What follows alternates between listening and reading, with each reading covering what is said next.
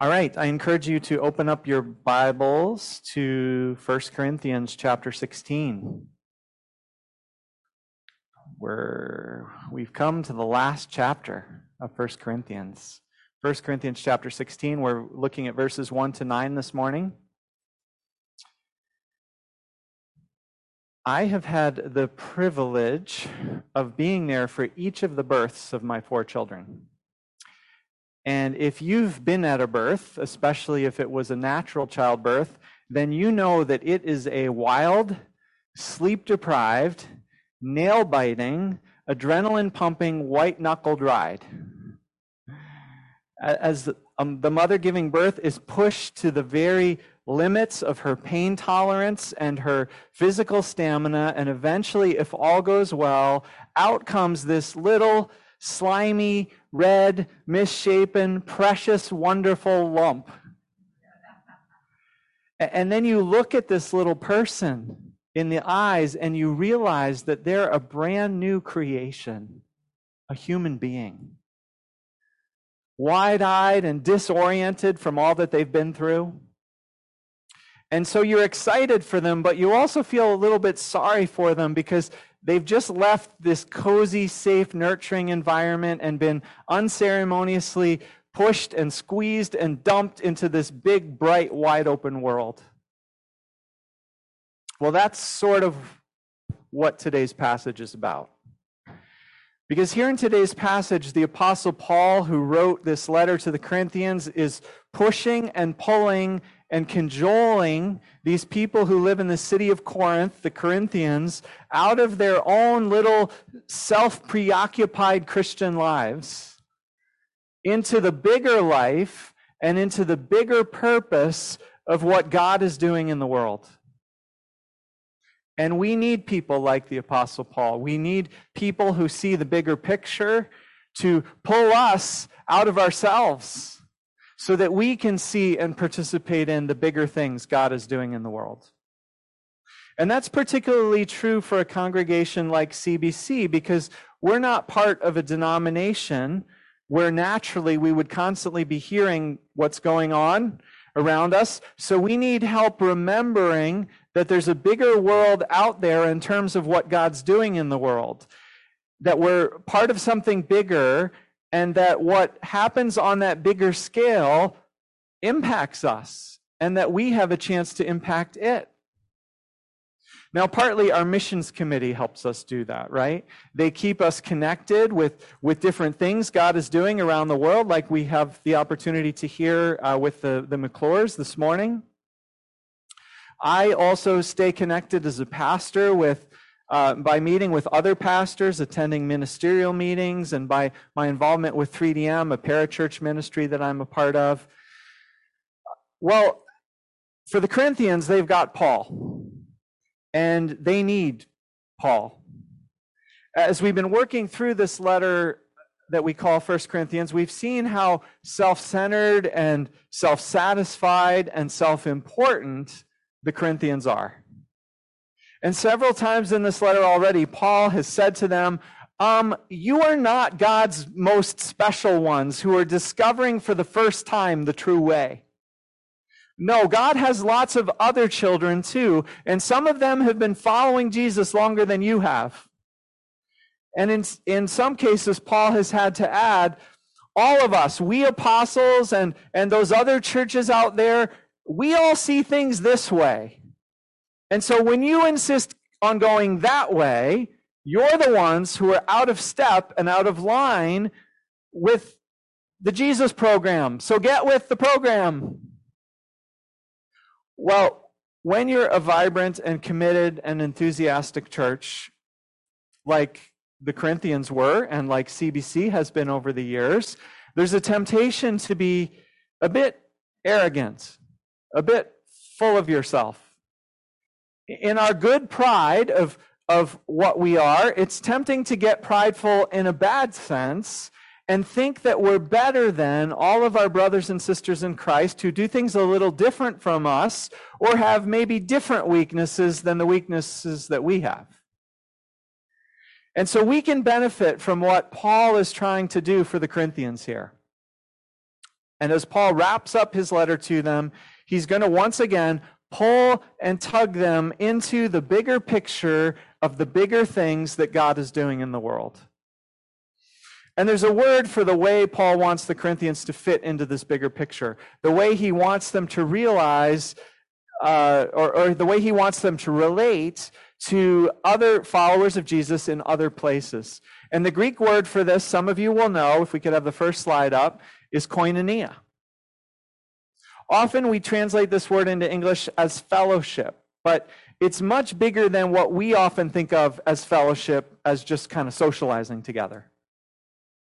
Koinonia is more than that. It involves partnership, it involves cooperation, it involves sharing, it involves contending together. And right at the beginning of our passage this morning, koinonia involves generosity and financial sharing. Paul begins in verse 1. Now, about the collection for the Lord's people. Paul says that, Paul says this as if the Corinthians know what this collection is, right? And they do. In fact, remember, in this letter we're reading, Paul is responding to items that the Corinthians have asked him about in a letter that they previously sent to him. And so they've written to Paul, evidently, about this collection that they already know about, but because they want some practical advice on it or some practical direction.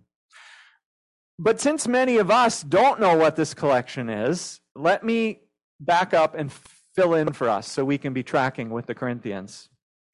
Because this collection was a huge project and passion of Paul. Paul talks about it in a number of his letters. It's a collection of money to benefit the followers of Jesus in the city of Jerusalem who have fallen on very hard times at that time. Now, the whole Jesus movement began in the city of Jerusalem. And so, in a way, everyone else, the churches in Corinth and Galatia and everywhere else, are the spiritual children and grandchildren of the faithful followers of Jesus in Jerusalem. These people in Jerusalem, these are people who have sacrificed a great deal so that the good news of Jesus could be spread to places like Corinth, where Paul is now writing. And Paul is very aware of this bigger picture. And Paul also realizes there's a very ethnic, or the word we might use today, although it's not quite the right word, a very racial dynamic to all of this. Because the followers of Jesus in Jerusalem are Jewish, while those in places like Corinth are largely Gentile. They're non-Jewish. And traditionally, Jews and Gentiles didn't get along. There was animosity, there was prejudice.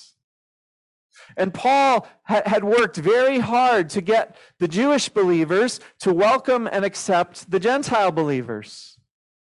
Paul had fought battles over this with other leaders. He'd argued for it. And now Paul has struck on an excellent way to continue to build bonds of trust and appreciation between Jews and Gentiles, to bring these two groups together in unity. And it's this. The Jews in Jerusalem have fallen on hard times. They're impoverished. And so wouldn't it be great if the Gentiles, if the Greeks and the Romans in places like Corinth could give something, could pull together a sizable donation to help their Jewish brothers and sisters through their suffering?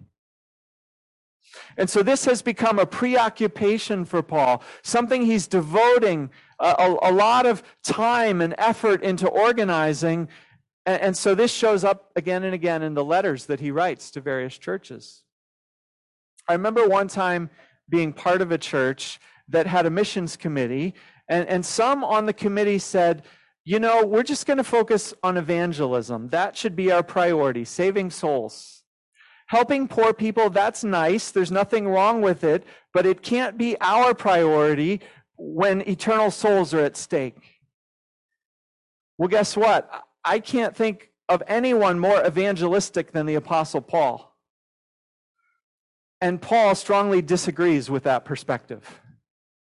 For Paul, this collection for the poor in Jerusalem was a huge priority for him. Paul didn't see a conflict between sharing the good news about Jesus on the one hand and caring for the needs of those who were poor on the other, at least when it came to the opportunity this collection gave to build koinonia, to build bonds of connection, bonds of unity between two ethnicities that historically did not get along, Jews and Gentiles. And so Paul has talked to the Corinthians about this collection before, and now they've evidently written to him and asked him some practical questions about it. And in today's passage, Paul is answering those questions. And Paul gives them some practical guidance on how to manage this collection. And notice what Paul does not do. Paul does not say, wait until I get there, and then I'm going to preach my very best sermon. And I'm going to tug on everyone's heartstrings so people are moved to give and will take a big old offering. No, Paul's approach is much more pragmatic and wise.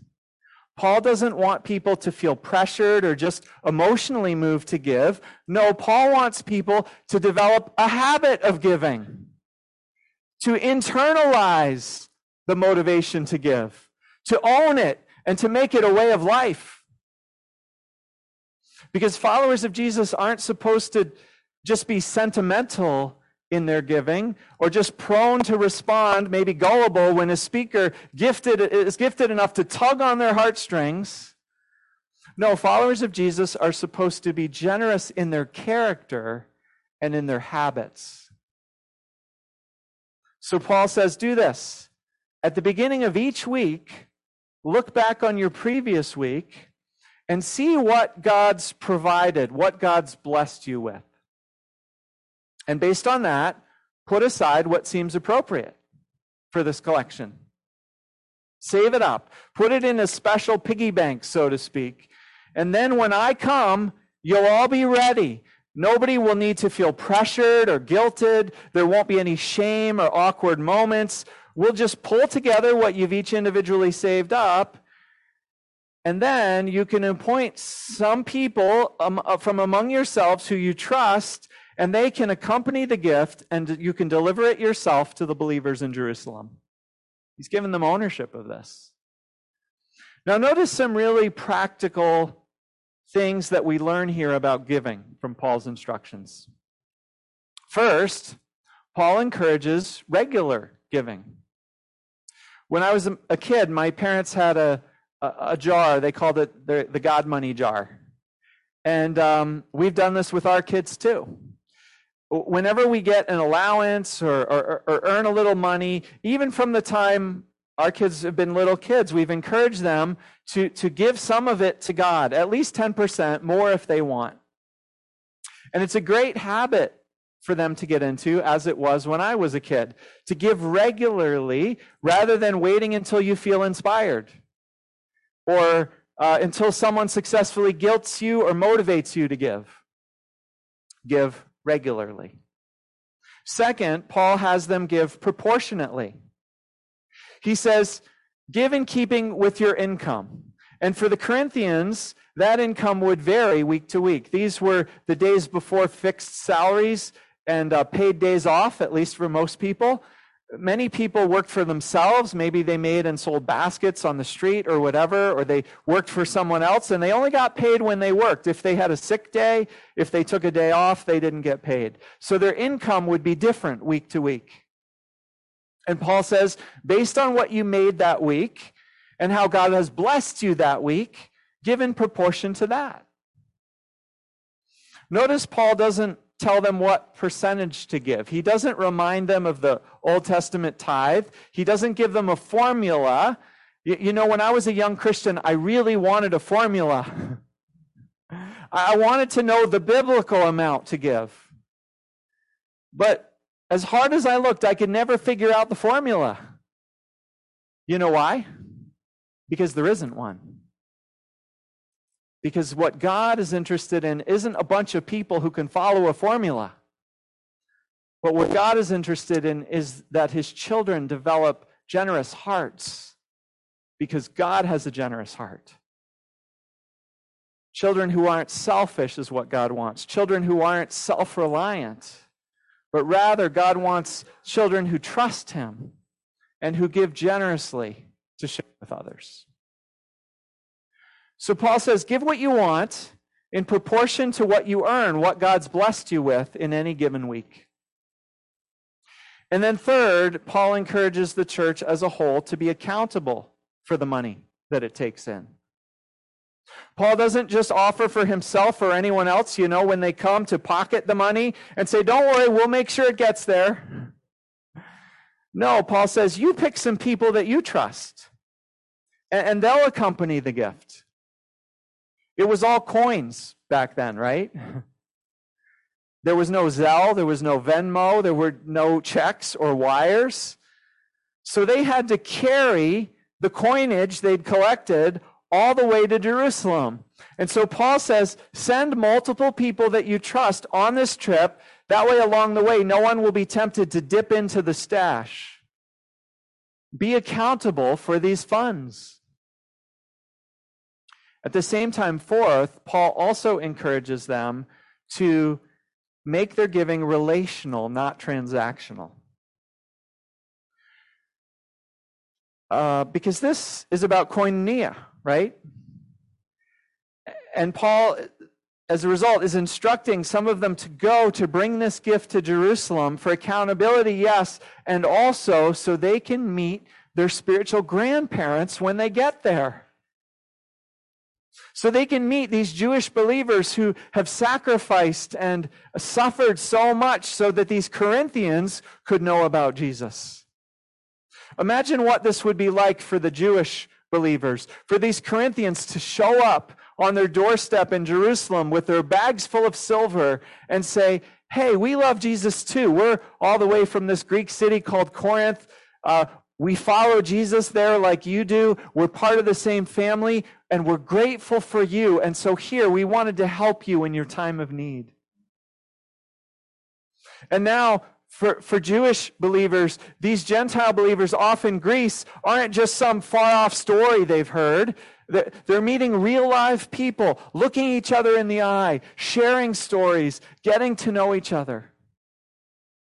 And then for the Corinthians, they're entering this Jewish world. They're seeing the magnificent temple and the city of Jerusalem, and they're seeing Jewish customs, and they're meeting Jewish believers who have been walking with Jesus for a long time. Maybe some of them knew Jesus personally.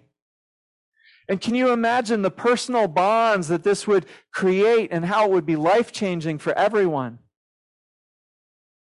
Paul is using money here to create fellowship, to build unity, and to knit people together as family. It would be far more efficient to make it transactional and just to get the money as quickly as possible from point A to point B. And often, our giving is transactional. We enter our credit card info online, we hit send, we get emailed a tax receipt. Done. And I'm not criticizing that. That is a huge convenience. But when we can, let's look for ways to make giving relational. Here are some ways our family has tried to do this. Rather than spread our family's giving over a lot of different ministries and individuals, we try to give to a few and to be faithful in that giving. And we try to get to know those ministries and to keep up with those individuals. Sometimes having them over for a meal when they're in town, or including them in our family's life. In one case years ago, we gave to a certain mission with some friends. We did this together with a small group that we were part of. And those friends went on a trip, and we helped them go on that trip. We couldn't go. We had babies at that time. But they got to go and meet the people that we were all giving to in Latin America. And then they came back with pictures and stories, and we all got to share together in what we were doing and what we were supporting. Now, our family is certainly not a perfect example of this. Our giving is transactional in a lot of ways, but giving relational is something that we work at. And then fifth, Paul encourages the Corinthians to give to help the needy. Notice this collection isn't being taken to build a church building or to pay the clergy, or to buy new ministry equipment. Rather, it's being given to help people who are in need for all the reasons we've already seen. This is an act of koinonia, of sharing, of partnership, of suffering with those who suffer. And we should make sure that a good chunk of our giving goes to help those in need as well. Because regularly in the New Testament, that's one of the priorities that Christian giving goes for. And in the Old Testament too, a big portion of the Jewish tithe went to help the poor and the needy. Because God cares about those in need. And God wants to help them through us. All right, so that's the practical advice that Paul gives the Corinthians about giving.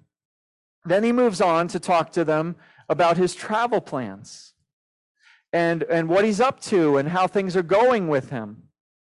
Again, he's trying to bring the Corinthians into the bigger picture of what God is doing in the world outside of their little community. And here Paul moves to another aspect of koinonia. First, he addressed generosity and sharing. Now he touches on hospitality. Hospitality is another part of koinonia. And this isn't just hospitality as in having someone over for dinner, although that's a part of it. But no, here actually Paul is inviting the Corinthians to put him up and maybe to put up with him for several months. Notice he says in verses 6 and 7, I hope to spend some time with you. I might even spend the winter. Then he adds, verse 6, then you can help me on my journey. In other words, you can buy me supplies. You can pay my ship fare to wherever I'm going next. And you can give me some spending money. Now, lest we think Paul's being presumptuous here, I don't know if you remember back to chapter 9, that was quite a while ago, but the Corinthians were complaining because they wanted to give Paul money and he wouldn't take it. He wouldn't take it because he knew the attitude and the character some of them had, and that there would be strings attached to the money they wanted to give him. And they'd think they had a right to control him. And so Paul had said no, but now Paul has thought of a way that they can help him financially that he'll be okay with. And that is they can help fund his trip, his mission to wherever he's heading next. This is the partnership part of koinonia. It's where we're jointly sharing in the same mission together. The Corinthians, they didn't all have the ability or the gifting to go off and do what Paul did, but they could participate by funding him, by sending him off. Also, they could extend hospitality by putting him up for several months when he visited. Koinonia, being a part of the bigger thing that God is doing in the world with others of God's people, involves hospitality and it involves partnership. Let me ask you, for you personally, when it comes to the bigger thing God is doing in the world, are you personally involved, connected? Do you have skin in the game in some way? Or have you subcontracted that out to your church to do for you? Have you boiled it down to a simple transaction where you give a little money and then you get on with your life and trust the church to take care of the God stuff for you? I can tell you from experience over the years, Ann and I have spent time with people that have given their lives to God's mission and are serving God in ways and places that we'll probably never get to go. And we've gotten so much from these people. We've had our perspectives enlarged. We've had our hearts encouraged. We've been personally challenged by their example and their lifestyle. And we've been able to put names and faces and stories to the bigger things God is doing in the world, rather than just have some vague idea that it's happening out there somewhere. Also, our kids have had a chance to see that following God isn't just theoretical. No, God is real. God is at work, and real live people we know and meet, people like us, are trusting God and sacrificing for God and experiencing God as he comes through for them and as he works through them. That's what we get to experience when we partner with people who are serving God in ways that we aren't able to. So Paul is bringing the Corinthians into this, and he tells them, verse 5, how he plans to go to Macedonia and spend time there. And he tells them the exciting news, verse 9, about the big door of opportunity that God has opened up for him in Ephesus to share the gospel, to advance the kingdom there. Wouldn't you love to know what that door was? I'm sure the Corinthians got to hear all about it when Paul finally arrived and spent time with them. I'm sure they asked him. And they also no doubt heard about the flip side of it, also in verse 9, the significant opposition that Paul faced. And how he had courage and how he persevered and how God showed up and helped him through it. The Corinthians would have gotten to hear all of this when Paul arrived. There's nothing like a real, live, living example to encourage you in your own faith and make you a part of the bigger things that God is doing in the world. Who does that for you? The Corinthians have Paul. Who do you have?